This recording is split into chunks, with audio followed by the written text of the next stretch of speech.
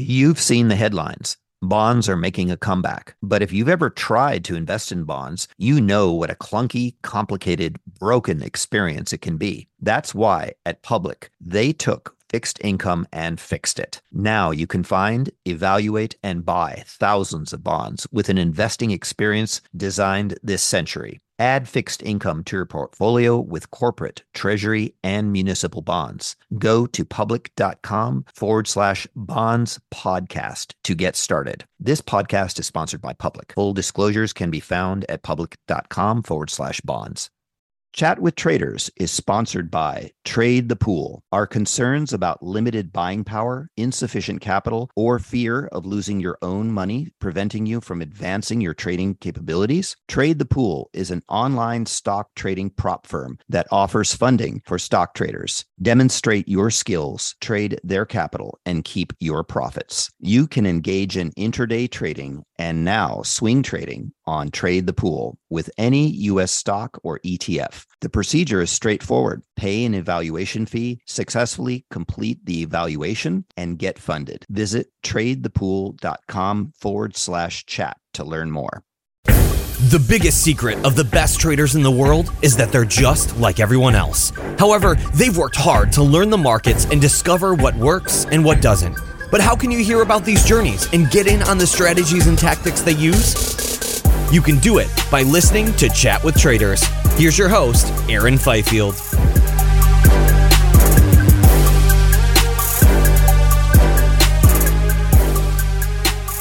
Hey, what's up, guys? Thanks so much for tuning in to episode 25 of the Chat with Traders podcast. It's great to have you tuned in. This week, I thought I'd change things up a little bit, and I'm actually going to reverse the interview. So instead of firing questions at the guests like I normally do, I'm going to be on the receiving end and giving the answers. If you've had the chance to listen to episode 1, then you may recall I gave a brief overview right at the beginning explaining where I was at with my trading. Well, things have gradually progressed since then, so I thought this would be a good milestone to update anyone who is curious to know. So to keep things interesting, I brought on Zach Hurwitz, who I'm sure you will remember from episode 11 of the podcast, and he'll be the one asking the questions. Zach's a great friend of mine and is continually guiding me along to becoming a better trader through regular coaching and mentoring. So I couldn't think of anyone better for the job. Plus, Zach also expands on many of my responses with additional insight. So all in all, I hope you find this episode to be valuable in its own unique way. And just before we get into it, if you have any questions or comments for either Zach or myself, just go to chatwithtraders.com/25, scroll to the bottom of the page and drop in a comment. Both Zach and I will be monitoring this very closely. So if you've got any feedback or responses, just feel free to share them there. All right, team, enjoy this interview and let's talk soon. Hey, Zach, what's going on? Thanks again for appearing on the show for, I guess we could call it maybe round 2. Round 1.5. Aaron, it's always a pleasure, man. I'm happy to be here. Yeah. So, I mean, we're doing things a little bit differently this time. I'm going to be speaking, for the most part, not entirely, but giving a little bit of insight about an update on sort of where I'm at with my trading and sort of what's been going on in my world. I mean, you've been pressuring me into doing this for a while, and I've had a bunch of emails come through from people just sort of asking me for an update because, I mean, I sort of made it pretty clear on where I was at with my trading in episode 1, right at the very beginning. I sort of rambled on there for a bit, and I just sort of haven't really updated anyone in the meantime. So I sort of thought this might be interesting, just change things up for a little bit. So... Well, Aaron, you were missing an important trader in your first 25. You only gave people insight in episode 1. So, like myself, I came along episode 10, 11, etc. And I don't know, I kind of missed the backstory, so I had to Skype you and talk to you longer after the interview. We've developed quite the friendship. Yeah, for sure. So you're going to be sort of firing a few questions my way. So I'm a little bit nervous to be on the other side of the other side of it now, but let's see how I hold up, eh? Well, tell me, Aaron, how did you first discover trading? I mean, this is the question you always ask people to lead off with, so it's a natural start for you. Yeah, no, that's a good one. So, I mean, I should probably go right back to the very beginning, and I'll try and not ramble too much. I'll try and keep it fairly brief, just to bring us up to speed. So, I left school when I was about 15. I hated school. I couldn't wait to get out of there, and I left school and I moved into an apprenticeship. I don't know. Do you have apprenticeships in the States there? I think it'd be more called like an internship, but apprenticeship feels a little more serious and arduous. It was paid, so I was getting paid to do it. I was doing 38 hours a week. I think I was on.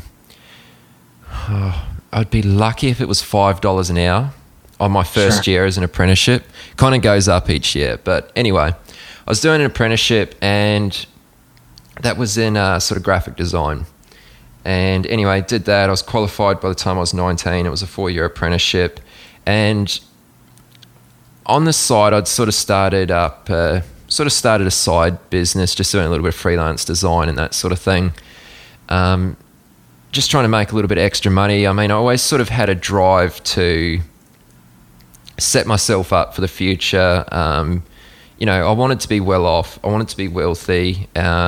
I don't think there's any harm in saying that. I didn't want to be struggling, later on in my life. I want to, not have to worry about money at some point. So I sort of felt like I had a long-term kind of vision. So I, started a side job.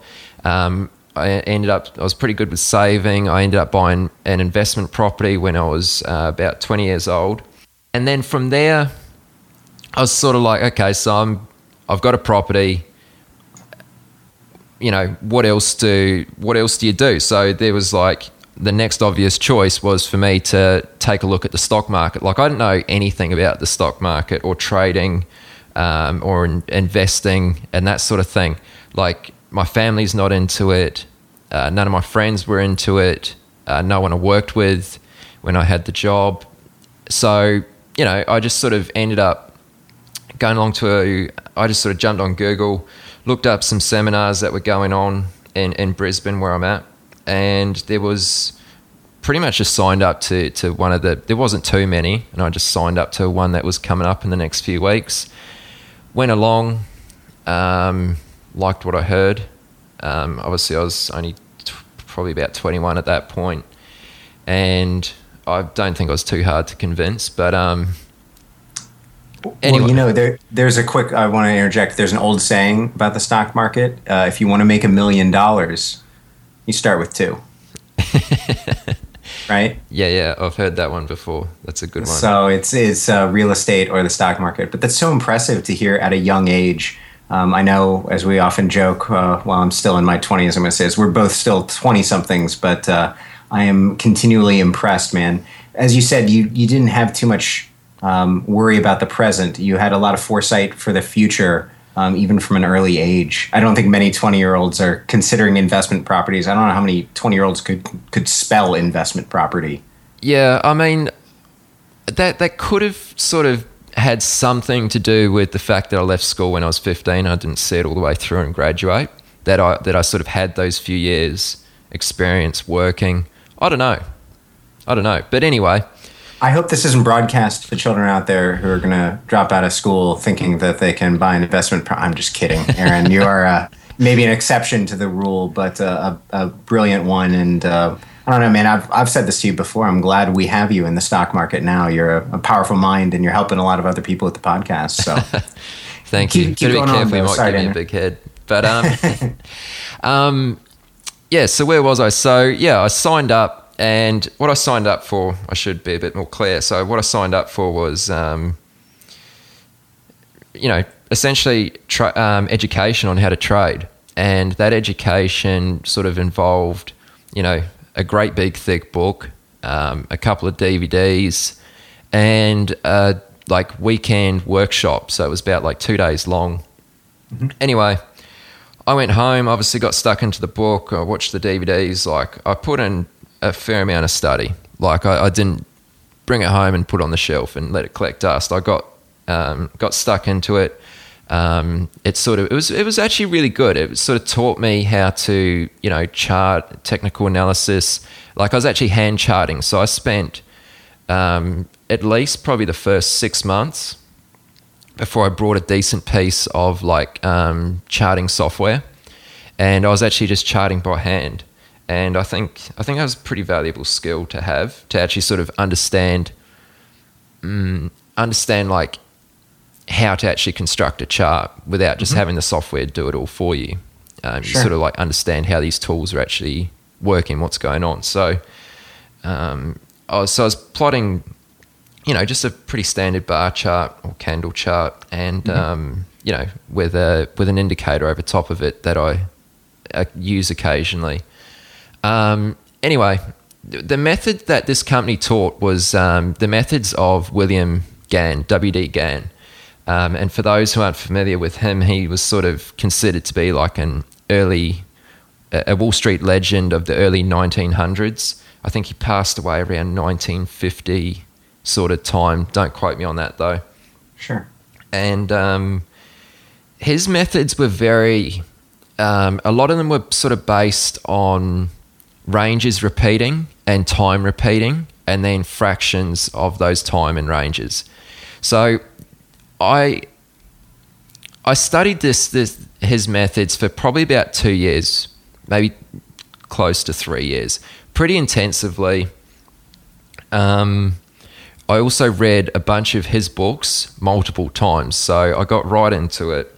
And anyway, I sort of, by the time I hit 3 years, I was like, okay, well, I opened a $5,000 account like way back, probably about 6 months after I started reading up on trading. And my account, it's gone up a little bit, and then it's come down a little bit, and it's just sort of floated around the opening balance. Like, it hasn't moved too far. I haven't lost a great deal of money, and I haven't made much money. So I was sort of like, time's ticking by. I always sort of feel like there's an urgency, and I was like, I need to change something. So what I'm doing just isn't working. So yeah, I mean that's pretty much how I got into trading. I don't know if I missed any parts out there. No, this is good. I want to interject before we get to how the podcast started, because that's the question that's been on my mind. I'm sure everybody else's mind. How'd you arrive at this point? Before we move on, I want to ask about what appealed to you about Gann. I think most people find Gann more in the intermediate part of their trading career. It's interesting to hear somebody who learned about his methods early on in their trading career. Seems a bit daunting. Was it I don't want to say artistic balance maybe, but you don't need to have too much technical understanding of the markets to appreciate maybe a fractal price pattern or an understanding of Fibonacci, to make an analogy, right? Yeah, to be perfectly honest, I mean, that was just the first thing that I started learning about. So when I went along to the seminar that one time and I signed up for the education and that sort of thing, it was just, that's what they taught. And I just stuck with it. Like, I was always very conscious of not jumping around too much. I didn't want to sort of go from one educator to the other and just sort of spin my wheels. So I just kind of went deeper into that subject because I'd already started getting into it. I just went deeper into it, started learning more and more about him and his methods. And I kind of reached a point where it just seemed a little bit wishy-washy for my liking. I don't know if that's a good way to describe it, but like, it was just a little bit open to interpretation, I think. And I'm not saying that it doesn't work. I'm not one to say any strategy or any particular way of trading doesn't work, because there's always people out there who it works for them, right? I'm just saying, for me, I just wasn't really vibing with it too well. But in saying that, it did give me a good understanding of, ranges, understanding market kind of moves and structure and that sort of thing. Different periods like accumulation, distribution, consolidation, all those sorts of different repeating ranges, all that sort of stuff. Like, I learnt a lot from reading up on Gann, even if it's not how I directly trade today. Yeah, I mean, that leads into all sorts of questions. Are you live trading now? Yeah, so I started live trading probably since like about 6 months after I started reading up on the stock market and started like educating myself. I didn't open a brokerage account and then decide to get educated. So I knew that I had no idea what I was doing. I got to get clued up before I put any money into this. So I took that approach. I sort of studied pretty hard for 6 months, and there was a little bit of paper trading in there. I didn't paper trade too much. For me, it wasn't really. It's hard to have the gravitas of real money, right? Yeah, exactly. And I sort of struggled with like treating it like real money, even though I'm like, oh, that's a losing trade. That's annoying. But it's like, you just don't fully get it. Even though recently I've been paper trading a new strategy, which I'm sure we'll get into a bit later, and I have found it very useful. But at the time, at the very beginning, I couldn't really find much value in it, to be honest.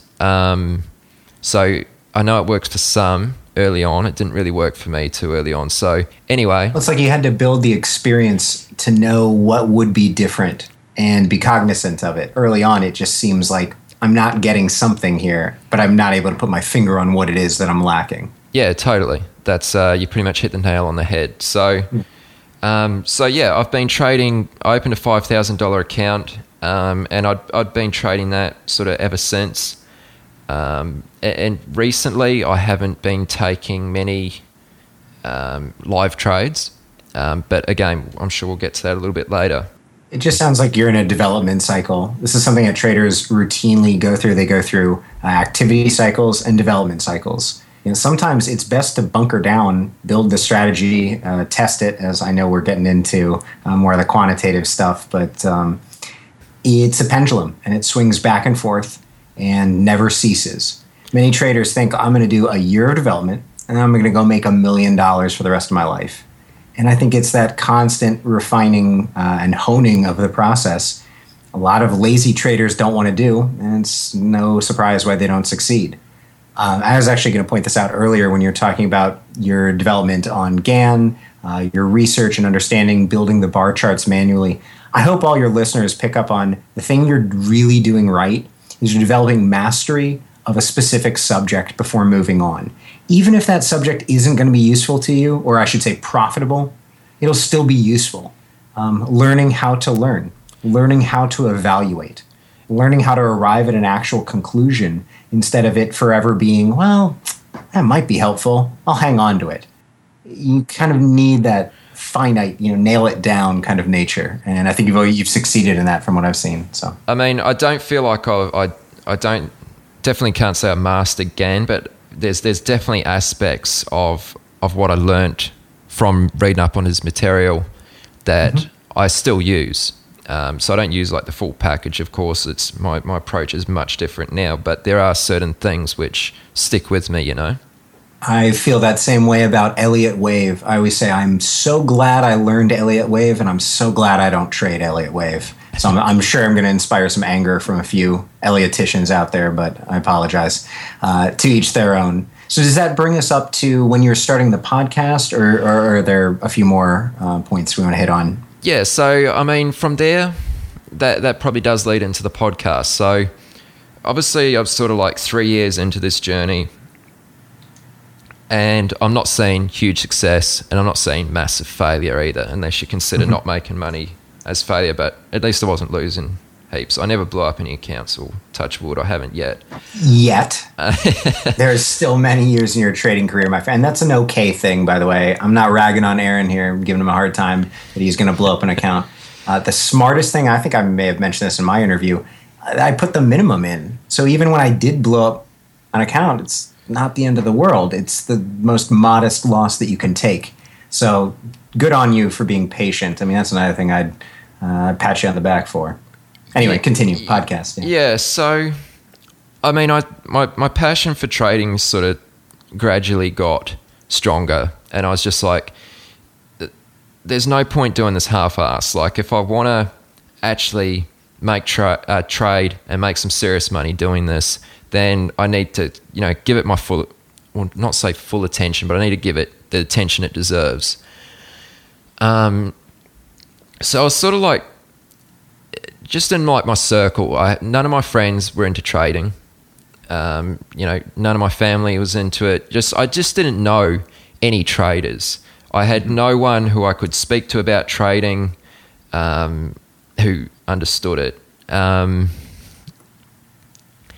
So I felt like, I've used this analogy, you've probably heard this 10 times, Zach, when I've been speaking to others, but like, if you want to be a mechanic, right, you hang around with people who talk about cars, work on cars, fix cars, you know what I mean? Mm-hmm. I wanted to be a trader, yet I didn't know a single trader. So there was kind of a disconnect there, and I felt like that was partly my issue, is I couldn't learn from anyone who was more experienced. Mm-hmm. So I've always been a fan of podcasts. I always listen to podcasts, and I was just like, this would be really cool. I'd love to speak. It could be a really good platform that would allow me to speak with other traders. And, I can ask them a bunch of questions. It was sort of a podcast that I was looking for, that I would like to listen to myself, but I couldn't really find one that sort of really grabbed my attention too much. Mm-hmm. So I was just like, well, I'll create it myself. And I have the graphic and web design knowledge, which I briefly mentioned earlier, to sort of, put together a website, just jumped online.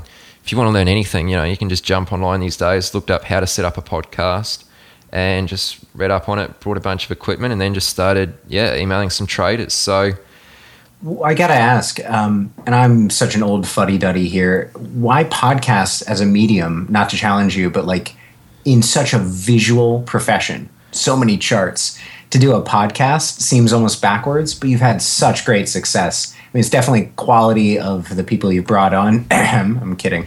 As well as the quality of the interviews, man. I can't tell you how many people I've spoken to who have, and so I will, on behalf of all listeners, thank you for what you're doing and for putting it out there, man. I hope you know that. And probably not the only time I'm going to thank you on this, man, on behalf of everybody. Go ahead. Yeah, that's a really good question. And it was something that kind of did run through my mind. Mm-hmm.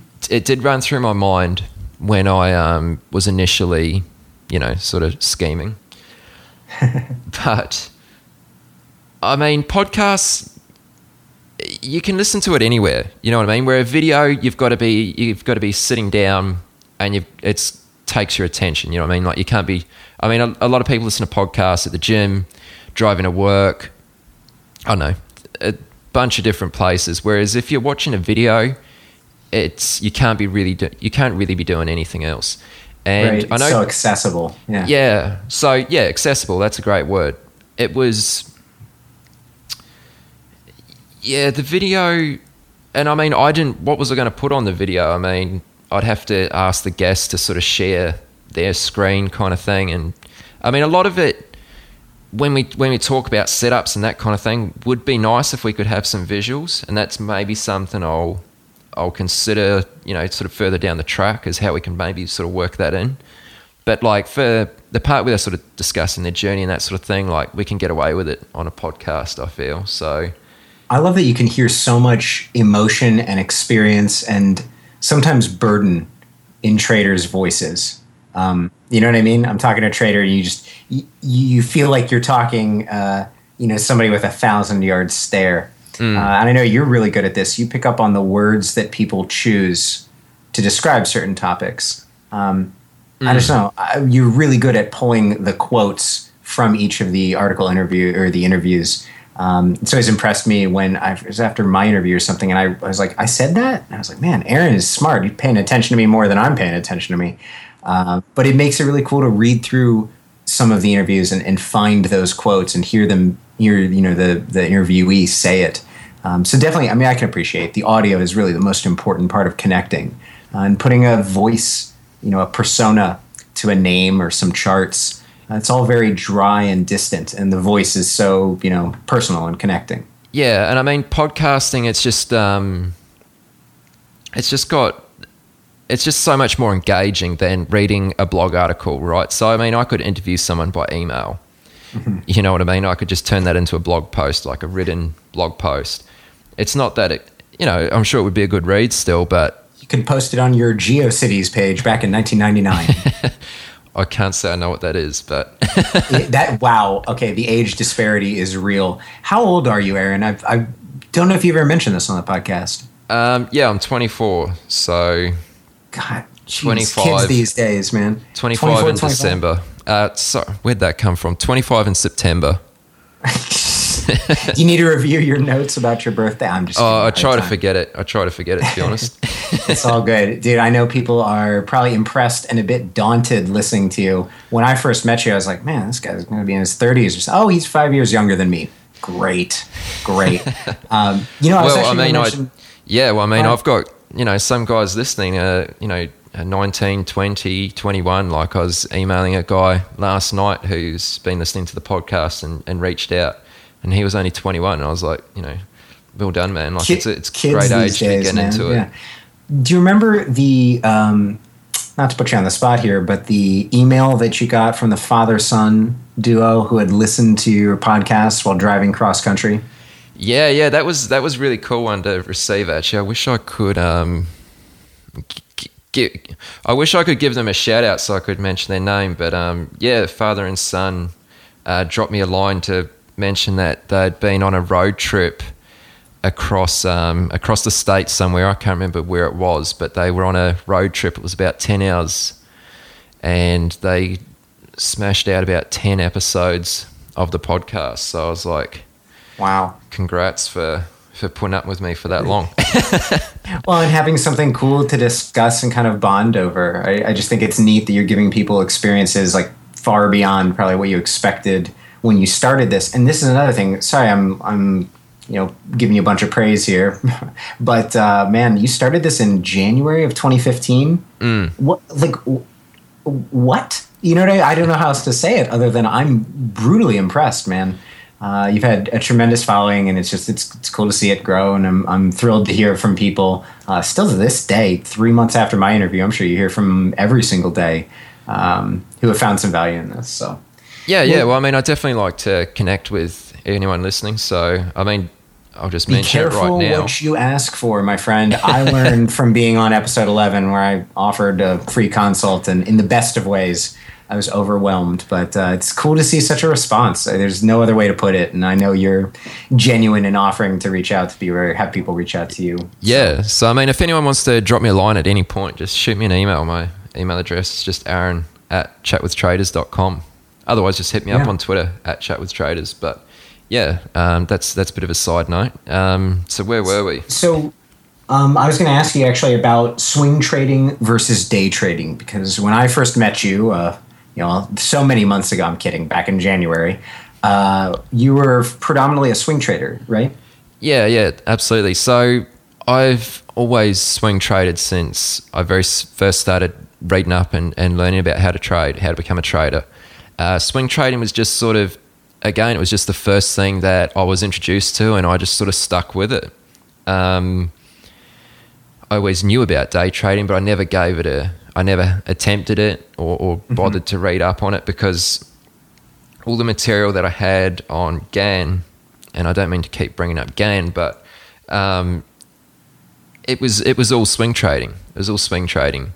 And so it could be anywhere from holding a position to, a couple days to potentially a couple weeks.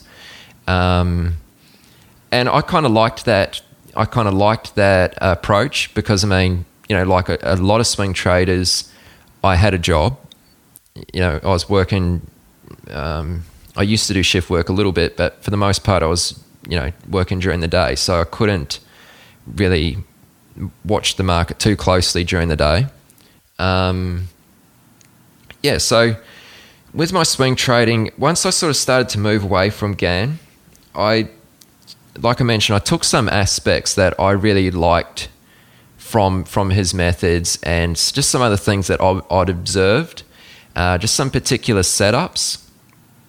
And I just tried to refine those a little bit and just get a bit more specific on what I was actually trading. because with his approach, there's a lot of variables and a lot of different things to take into consideration. I tried to sort of almost dumb it down a little bit and just try and set myself some rules, create like a bit of a trading plan and say, I trade this setup and this setup looks like, A, B, C, D. And I realize how smart that is, that you're going through the boot camp before going to war. I think we were joking about this before. Like most people go to war, get shot a bunch, come back, try and take boot camp, aren't really motivated to go through. It's such a backwards process, and it's so refreshing to hear somebody, especially as a novice in the stock market, so to speak, who's that diligent and disciplined. I mean, yeah, I'm not saying that this approach led me to huge success, because it hasn't yet, but it was just an approach that made sense to me at the time I was doing it. So I did that, and I would take these trades, as they came up, as I saw them setting up. I'd take these trades, I'd trade them with a live account.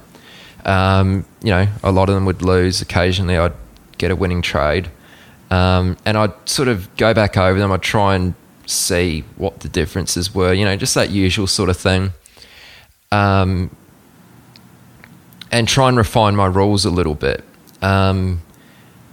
But this particular setup, so my swing trading setup, so I try to narrow it down, dumb it down, like I said, and just focus on, one particular setup which had a couple variables. And this setup sort of didn't come around too often. Like, it wouldn't be strange for me to be out of the market for a couple weeks at a time. And I sort of had the idea that if I want to excel my learning curve, then I need to get more screen time in. And I need to be, sitting out of the market for 3 weeks while I'm still checking it each day, end of day. It's not very exciting. And I feel like it's slowing down my learning process. So that was about the time when we were introduced by Peter Zhang. And you sort of introduced me to VWAP, and the VWAP sort of the strategy that you were trading, and those sorts of methods. So that kind of led me into intraday trading to kind of fill that gap of having periods where I was out of the market for a few weeks at a time, waiting for a setup to come around. So that was a great pun with Gap, by the way. I have to comment on that. I'm just kidding. You've seen the headlines. Bonds are making a comeback. But if you've ever tried to invest in bonds, you know what a clunky, complicated, broken experience it can be. That's why at Public, they took fixed income and fixed it. Now you can find, evaluate, and buy thousands of bonds with an investing experience designed this century. They started at the beginning, reimagining the bond screener with an intuitive design that helps you zero in on the exact kinds of bonds you're looking for. Then they made it easier to evaluate each investment opportunity with better data in the places you need it most. Finally, they made investing in bonds as straightforward as stocks or any other asset. Add fixed income to your portfolio with corporate, treasury, and municipal bonds. Go to public.com/bonds podcast to get started. This podcast is sponsored by Public. Full disclosures can be found at public.com/bonds. Are you a developing or seasoned day trader who trades the U.S. markets? Is the only thing stopping you from getting to the next level is having enough capital to trade? Trade the Pool is a unique online stock trading prop firm that funds stock traders worldwide. Not having to risk your own capital can help you focus on other things like making better decisions on your trades. There's no PDT rules to worry about. You got more than 12,000 stocks and ETFs to trade, long or short, and professional tools at your side. How you get funded is you show them your skills through a straightforward evaluation process. Once you pass the evaluation, you get funded and trade with their pool of money and split the profits. Don't let the lack of buying power, capital, or fear of losing your own money prevent you from taking your trading to the next level. Visit tradethepool.com/chat to learn more. You notice also what you're identifying, I just want to point this out, is that you needed more quick response time in your signals. You needed to know if you were right or wrong more than once every 6 weeks. Yeah. You know what I mean? Exactly. Exactly. Yeah. Like I said, it's just like dragging out that learning process too much. Like I feel like I've, already been doing this for a few years. Let's try and speed things up a bit. If you're not careful, you're going to be my age, man. You're going to be an old fart at 29. So I'm just kidding. Yeah. Better watch out. So this is when we started talking. We were speaking more intraday, and this gets you into a bit of quantitative trading, although we're both a bit nascent quantitative traders, right? Yeah, so this is probably going to lead me on a bit of a tangent here, and I'm not saying that it's right. I'm just saying this is kind of where I'm at in my head right now. And I mean, the more I learn, the more I'm starting to see things like this. Sure. So let's say you've got a particular setup or you've got a strategy. Okay, so you can look at a chart and you can say, this is where I would have entered, this is where I would have exited, and that would have been a winning trade, right? Following the rules that you've mentioned in your trading plan and your setup, that would have resulted in a winning trade right there. But if you were to take that same strategy and that same setup and look at 100 other charts, you're going to see that strategy and that signal, whatever you want to call it, where it's triggered and it would have resulted in a losing trade. So how do you know if there's a genuine edge to that setup if you don't have numbers to put to it? So you don't know how many times that setup is expected to result in a profit, how many times that setup is expected to result in a loss. You have no idea. You know that sometimes it works and sometimes it doesn't. But I'm just very unclear on how you know if there's an edge in that setup. Mm-hmm. Does that make sense? I don't know if I explained that very well. No, I know what you mean. Most traders exist in this like state of unknowing. And then, so it's a commonplace of, I've seen great examples of success on the charts in front of me. I've also seen terrible failures. I kind of believe that I'm going to intrinsically find more successes than failures.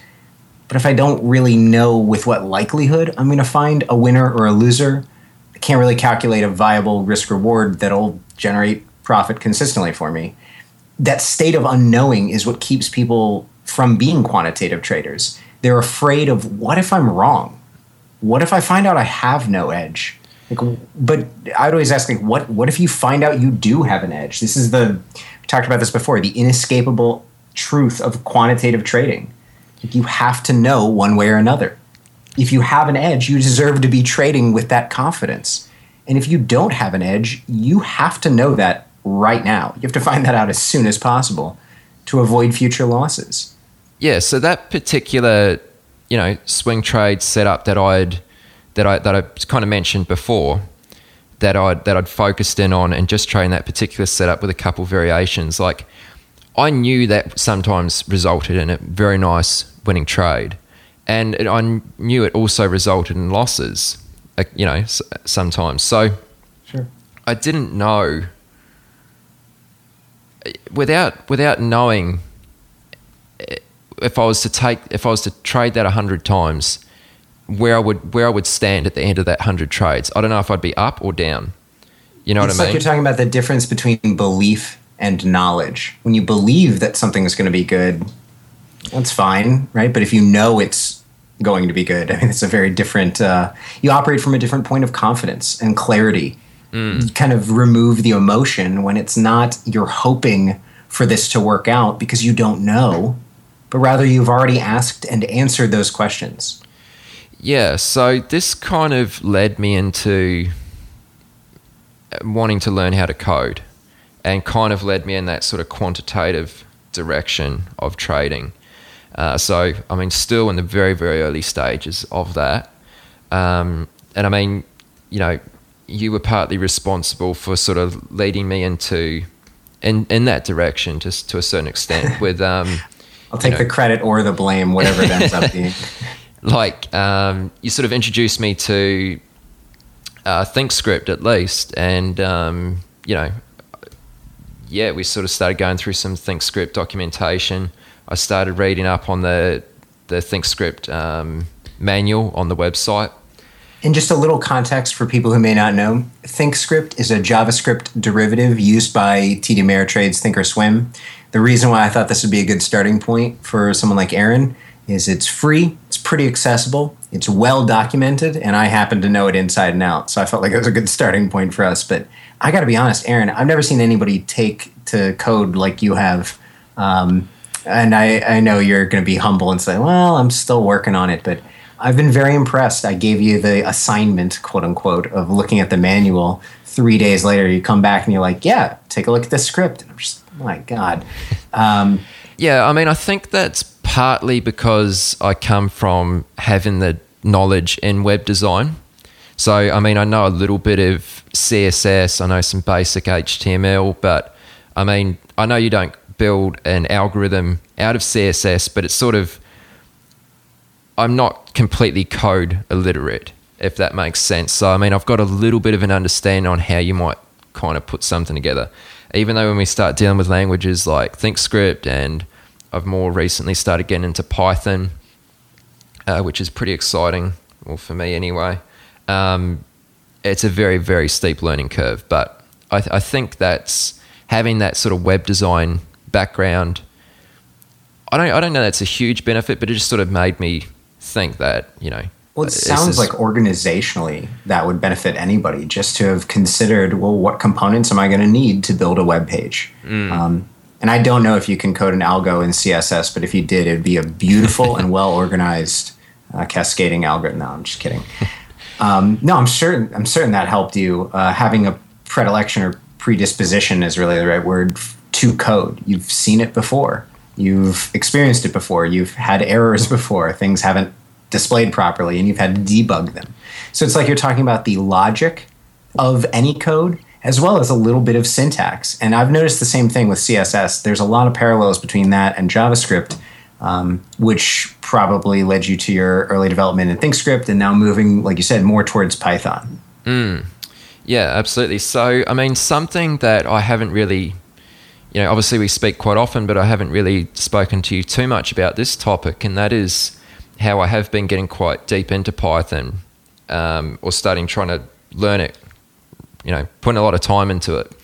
And I've sort of set a goal for myself to have, I know it's a little bit vague right now, but to have some sort of automated trading signal or setup that is automated in roughly about 6 months. So sort of by the end of the year, I'm hoping that I can be somewhere close to having an automated trading signal. And that signal would look something like this. It would be a swing trade setup. So it'd be based off technical analysis and certain, like, you know, chart patterns. It would probably hold trades for, you know, a couple days to maybe a week or two. And it would run through interactive brokers. So that's kind of how I picture it. And anybody who's thinking out there, man, 6 months to go fully automated, I think you have to consider how smart Aaron's being about the finite or like discrete kind of, not to say simple, but the straightforward nature of what you might define as an automated system. It just has to be something that you trust the output of because you've tested it. It doesn't have to be a 20 component intermarket analysis signal. It can be buying a moving average crossover near the 200 moving average or whatever you want. It can be something very straightforward. So I think it's good on you to keep it limited and gives you an attainable goal, especially early on. You can always expand from there. Yeah. So something I probably wanted to ask you was setting myself a goal of trying to achieve that in 6 months. I don't know if that's a little bit naive, considering I've never gone through this process of identifying a signal, testing it, and, you know, go through the different processes of taking that trade to a level where it's then automated, plugged into your broker. Is 6 months, is that a little bit ambitious, or like how achievable do you think that is?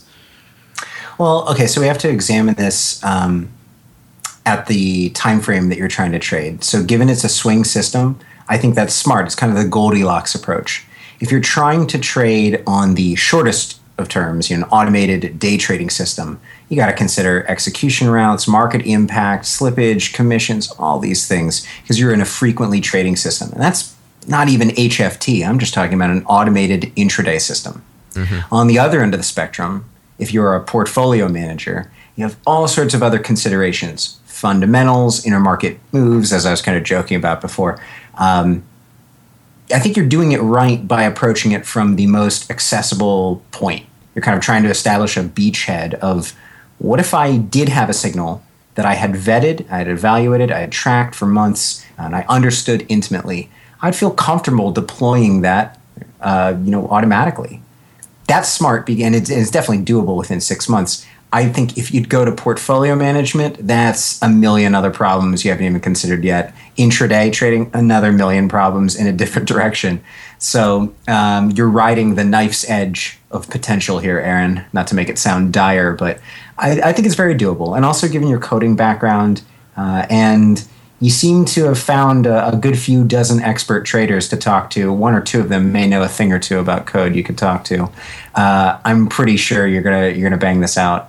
So, yeah. Well, I certainly hope so. I mean, that's sort of why I've been leaning towards Python. Obviously, living outside of the States, I can't fund an account with Thinkorswim, and I believe Thinkorswim do have the capacity to deal with automation. Is that correct?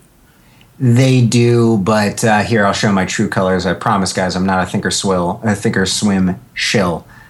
They are pretty expensive. And so if you're talking automated trading, the biggest worry for me is that you would have 20 trades a day and commissions would eat your lunch.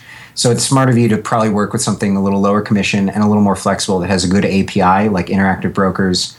I've heard pretty much nothing but good things about them. I actually spoke to other traders in the past few days who've been working on the IB API, and they had good things to say about it too. So you notice what you're doing is you're trying to do this efficiently. You're not devoting your entire life, 20 hours a day and barely sleeping, to learning Python. But similarly, you're not so far removed from it that you're not going to get anywhere. I think you're setting attainable goals for yourself. And look at how this parallels a trader's profit and loss development. When you set unattainable goals, can you blame yourself for failing? Not really. You can blame yourself for setting shitty goals. So similarly, by saying, I'm not trying to develop the next HFT, and I'm not going to build a massive portfolio system, I'm going to backtest a signal. I'm going to evaluate and vet and then approve the signal.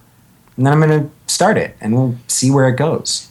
That could be trading once a week. It could be trading a couple times a week. It depends on how selective you are, but I think you're being reasonable about it.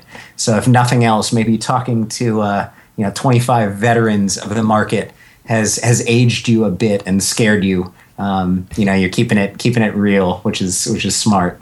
So yeah. So I mean, I'm pretty excited. I mean, learning Python and this sort of quantitative approach, I find it fascinating. It's really interesting to me. So let's go back to the thing we were saying before about you have to know one way or another. There's that great Mike Bellafiore quote that you were telling me before. Do you remember it? Yeah, so when I interviewed Mike, and I was thrilled to get the opportunity to speak with him, Mike Bellafiore, he mentioned a quote which really stuck with me. And that was, a lot of traders confuse psychology with a lack of edge. So I'll repeat that. A lot of traders confuse psychology with a lack of edge. And I mean, that just really stuck with me.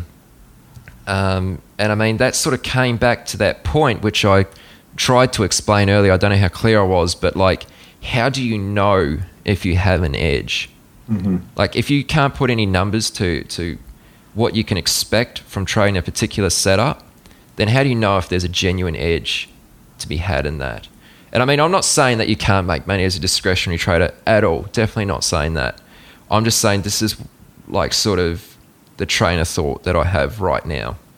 It feels like it's more personally exacting. You have to be right. You have to be precise. And I think we were joking about this before. It's like the idea of a tongue twister, right? Humans are not good at being precise and doing these repetitive tasks always, and it's asking too much of us to be 100% right, or to be 100%, buying the low, selling the top. I think it's very smart to adopt the quantitative approach. You're right, but definitely, we both know many successful discretionary traders. So who are we to judge, right? Totally, absolutely. So, yeah, all right. Well, let's keep this moving. Sure. So it's funny because the next topic I had for you was just tied to the Mike Bellafiore quote. What are some other maybe quotes or episodes that have stuck with you? This is something I always, wanted to know your view on. What are some episodes that you think people should go and listen to that maybe they may not have caught the first time? Yeah, so probably a couple of the interviews which I feel probably deserve a little bit more attention than maybe what they did receive would maybe be Tim Walker's interview. So I spoke with him on episode 6. And funny enough, that was actually the very first interview I ever recorded. So from my side, it's a little bit sketchy, but Tim definitely delivers some great insights. And he is a gain trader. But even if you're not interested in that type of thing, I think it's still well worth a listen, because the majority of the interview is based on just sort of general trading foundations. It's a really good one to check out. So, and then probably the other one is more recent, and I'm not being biased because I know this is David Bush who mentored you as you were coming up. Oh, sure. So his interview I found really, really interesting, especially like a lot of his answers were almost kind of inspiring, from how he's come from sort of like a musician background. He's been a discretionary trader for many years, and then he's gradually taught himself to creating what he described as like a meta system, where he's got like up to 30 to 50 sort of different strategies all sort of tied into one, and how he now uses that to just sort of views trading in a totally different way. So he now like oversees trades instead of jumping on a trade and hoping that's going to result in a profit. He doesn't really care if there's a few losers, just as long as the overall result is positive. That's that really smart, like, quantitative trader distance that an algo trader will try and adopt. Of this doesn't reflect poorly on me if a trade doesn't work. I'm in charge of overseeing all these things. It's like being a manager. You feel bad if one of your employees has to get fired. Like, yeah, look, that's unpleasant, but it's not your fault, most likely, right? It just didn't work out with the employee. And very similarly, having that oversight or overseeing. I've always loved about Dave that he was really articulate. Like, you're right about the answers being almost inspiring. I think about, like, I could take a year to write a white paper that wouldn't sound as good as the stuff he says off the cuff half the time. But yeah. Well, you've had so many great traders on. What can I say? I definitely liked Tim Walker as well, episode 6, and of course Dave, episode 23. So yeah, so those would probably be like the two interviews which I think everyone should probably listen to. I mean, I'm probably saying Dave a little bit more so because he's definitely in that quantitative space, which has really grabbed me right now. So sure. I mean, that's another reason why I found that really fascinating. But yeah, definitely Dave's interview and Tim Walker's. And I mean, I don't want to try and like single out those two and say they were the best, but like, yeah, I mean, everyone is like given incredible answers. So I'm really grateful for everyone who's, given up their time and been open for an interview, because everyone's been really honest with their answers. So no one's really shied away from anything and tried to, squirm their way out of it. It's been really good. And credit to you for being humble. So I'll brag on your behalf, but the ebook as well that you recently put out, I'm obviously honored to be in that as well. But some great responses from the other traders. I loved getting to go through and see what other people would have said. It's just such a down-to-earth kind of like, what if you could go back 5 years in time and speak to yourself? What do you wish you could have told her? Not 5 years necessarily, maybe many, many more years if you're a more experienced trader. But just it's cool to hear, I say this, the insight you would have given to yourself. or you would have given to others, or you could give to others right now. Yeah, so. It's like that one lesson that you wish someone would have told you. I mean, that's what the book's called. So if anyone's listening and they haven't had a chance to check that out, just go to, I can't remember the direct link to it, but if you just go to chatwithtraders.com, you'll see ebook as a link in the top menu. So you can go there, check that out, and download that. It's free to download. And this brings us to a good point. So you had a piece in that book, Zach, and that was the one thing that you wish someone would have told you when you were sort of starting out. And that was, you mentioned you wish someone would have said that you need to disassociate yourself from the identity, the image, and the persona of being a trader. So what exactly does this mean to you? And why is that important? I just think that so many traders are in this game to tell other people that they're traders. I think so much of it is I want to say badge of courage. It's the thing we wear, the chip. There we go. The chip of courage that we wear on our shoulders. You know what I'm saying? We've got a chip on our shoulder. It's the ego and mentality. I don't want to say machismo because I've seen it in female traders too, but this kind of uber over competitiveness, feeling that they need to prove it to everyone around them. The truth is that nobody really cares and nobody values it that highly anyway. Most people don't understand what you do. They don't care what you do. They think you're a gambler in any case. It's up to you to prove them wrong. Not prove them wrong by talking a big game. It's not by prove them wrong by having enough monitors, although I'll be honest, I'm pretty guilty of that. I've got 5 sitting in front of me here. But, it's the trappings and kind of fluff, I think I called it, that we tell ourselves when we don't have an edge about, I'm going to be something one day. I'm so close. I hear that all the time from my trading students. I'm this close, Zach.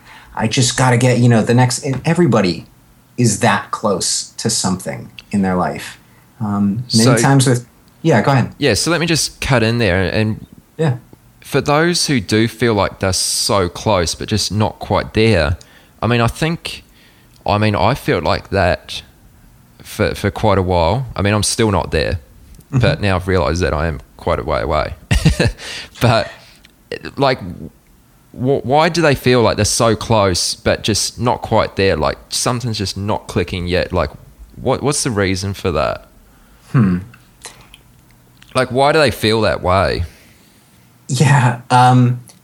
We were talking about it before with the kind of, I can observe a single chart that works. I will never know about the 99 others that don't.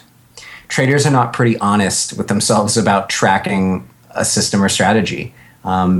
Cherry picking is prevalent. Curve fitting is throughout this industry, and especially at the retail level, because you get guys who are not knowledgeable enough to backtest or to do an appropriate or robust backtest.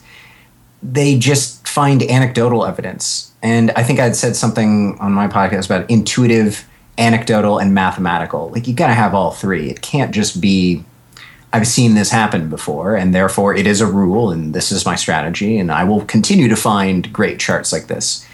You may have found the far right edge of the distribution, let's say. You may have found the best trade, and you're holding that as the kind of most frequent occurrence in the data set. I don't think people have a lot of perspective on how far they might be. And so maybe this is something that I would credit you with. You are humble and self-aware in that by talking to many other expert traders, you realize, my God, these guys are still struggling through it and developing, and they're 20, 25 years into this business. If I'm 5 years into this business, how much more development must I have ahead of me? And so you've been humbled without having to pay the tuition. Does that make sense? You've not blown up an account, but you've learned from many others who have.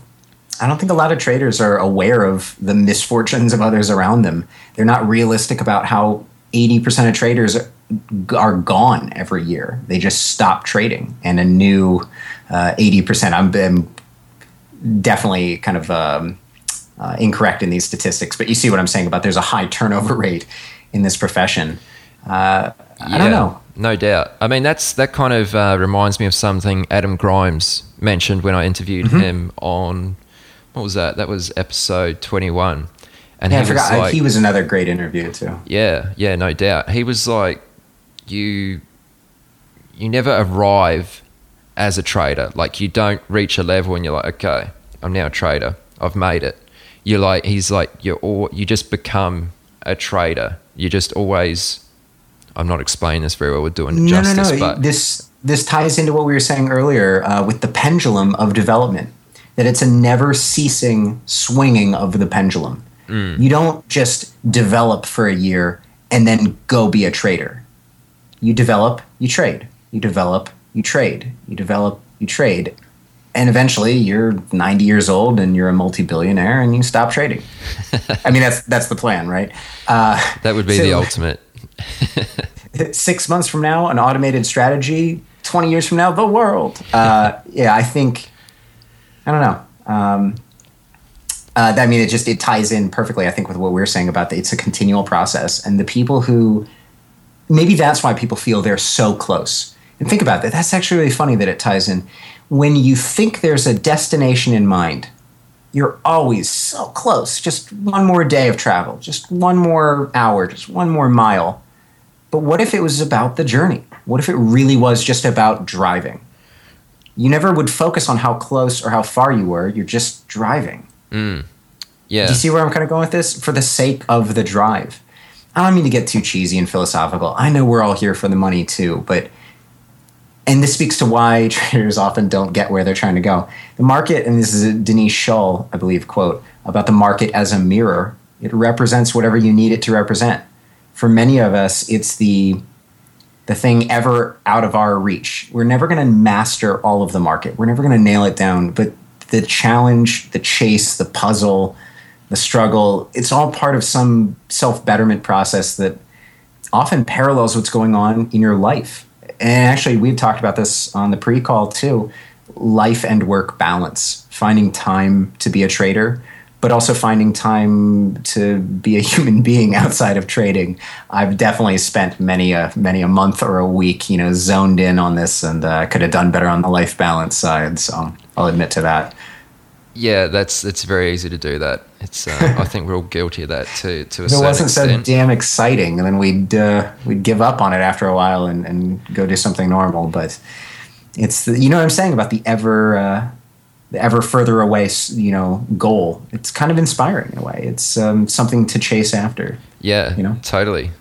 Well, I mean, we've been chatting for about an hour or so now, so I mean, we should probably start to wrap this up. But are there any is there anything I've maybe missed, or anything you'd like to add to the conversation, and maybe some topics we might have skipped over? Well, you remember we came up with that really funny kind of 4-stage development of the trader. Guys, before we were on this call, Aaron and I were talking a little bit about how traders develop and the commonality of their development, and how some traders do things very differently. But I don't mean to put words in your mouth, Aaron. I'll take, like I said, credit or blame for this quote. But go ahead. Yeah, so you were mentioning that, like, a lot of traders, they start out and they make money. And they have no idea why. Yeah, and then they lose money and they still don't know why.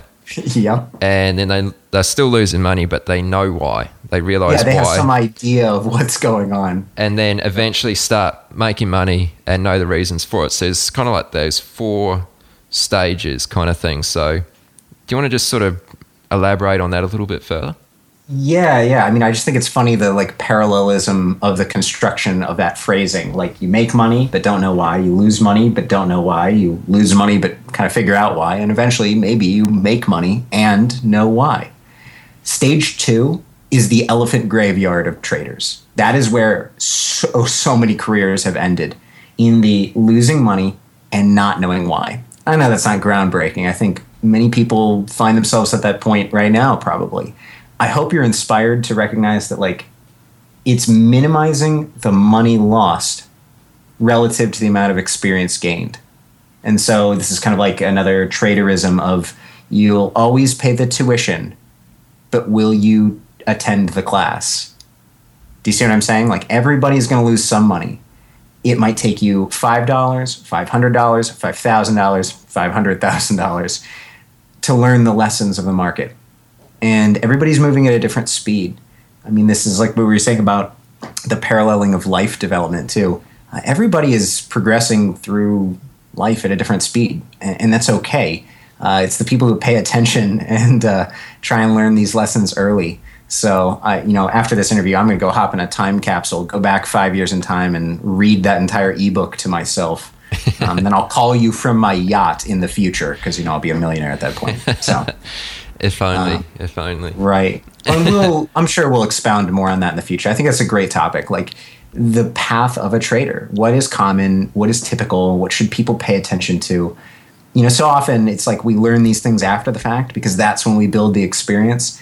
Man, I'll throw in another thank you. You are doing a great service to the community of traders by putting other great traders and yourself now, finally, out there as an example for others. I mean, it's just brilliant. And like I said in, I think, a Twitter message or retweet, where were you 5 years ago? Where were you when I was learning how to trade? Like, why didn't I have this?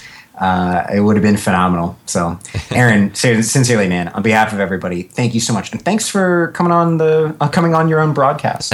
And it was a pleasure to have you on your broadcast. And no, sincerely, man, it was good fun, and looking forward to continuing conversations and that auto strategy in 6 months' time. Yeah, for sure. So I'll have to keep everyone updated on now that I've put it out there. I can't go back on it now, so better knuckle down. But yeah, thanks so much for doing this, Zach. It was really good to sort of get you to come in and kind of take my seat and swap sides for this episode. So we sort of changed it up a little bit. But yeah, I mean, swap sides of the earth. When you said change seats, I was thinking, man, it's going to take me 25 hours to get there. Well, we are on diametrically opposite sides of this planet, guys. I'm in Cincinnati, Ohio, and Aaron is in Brisbane, Australia. Yeah. Well, that's a really good point.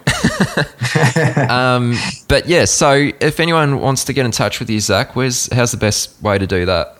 Yeah, sure. You can shoot me an email at Trading Coach Z or Trading Coach Z for those of you in the States. That's TradingCoachZ @gmail.com. Or you can always hit me up on Twitter at Zach Hurwitz. All right, good one. And if anyone wants to get in touch with me for any reason, more than happy to speak with anyone. I mean, that was partly my reason for starting this podcast, like I mentioned right at the start, that I'm keen to connect with other traders and just build a bit of a community and bounce ideas off each other and just kind of help each other out. So, I mean, my email address is aaron@chatwithtraders.com and my Twitter handle is @chatwithtraders. So you can catch me on either one of those. And yeah, I will. We'll have to do this again sometime, Zach, and drill down on things a little bit more.